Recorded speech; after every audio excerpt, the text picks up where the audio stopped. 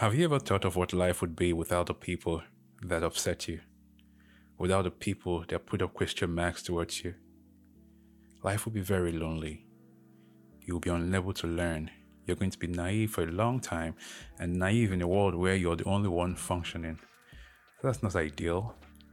Sometimes your learning is fun. As long as it's not ruining everything for you.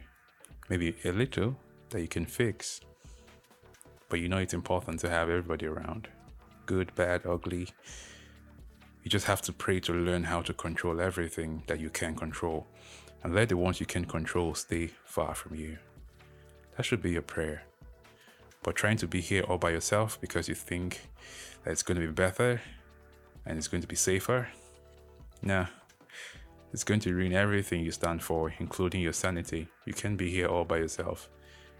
Remember the moment you spend in your room doing nothing, without your cell phone, without the internet, without books, without thinking about anything.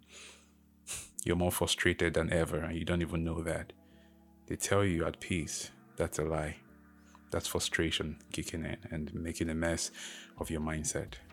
And then you come out to the world and you tell the world, hey, I'm not interested in you because I can stand being alone. Now, that's a broken person speaking. You've been in the dark for too long to understand the light. I appreciate everyone for who they are. It's a blessing they're all here. And it's a blessing we can all see them do what they're doing. This is Arvo Radio Podcast.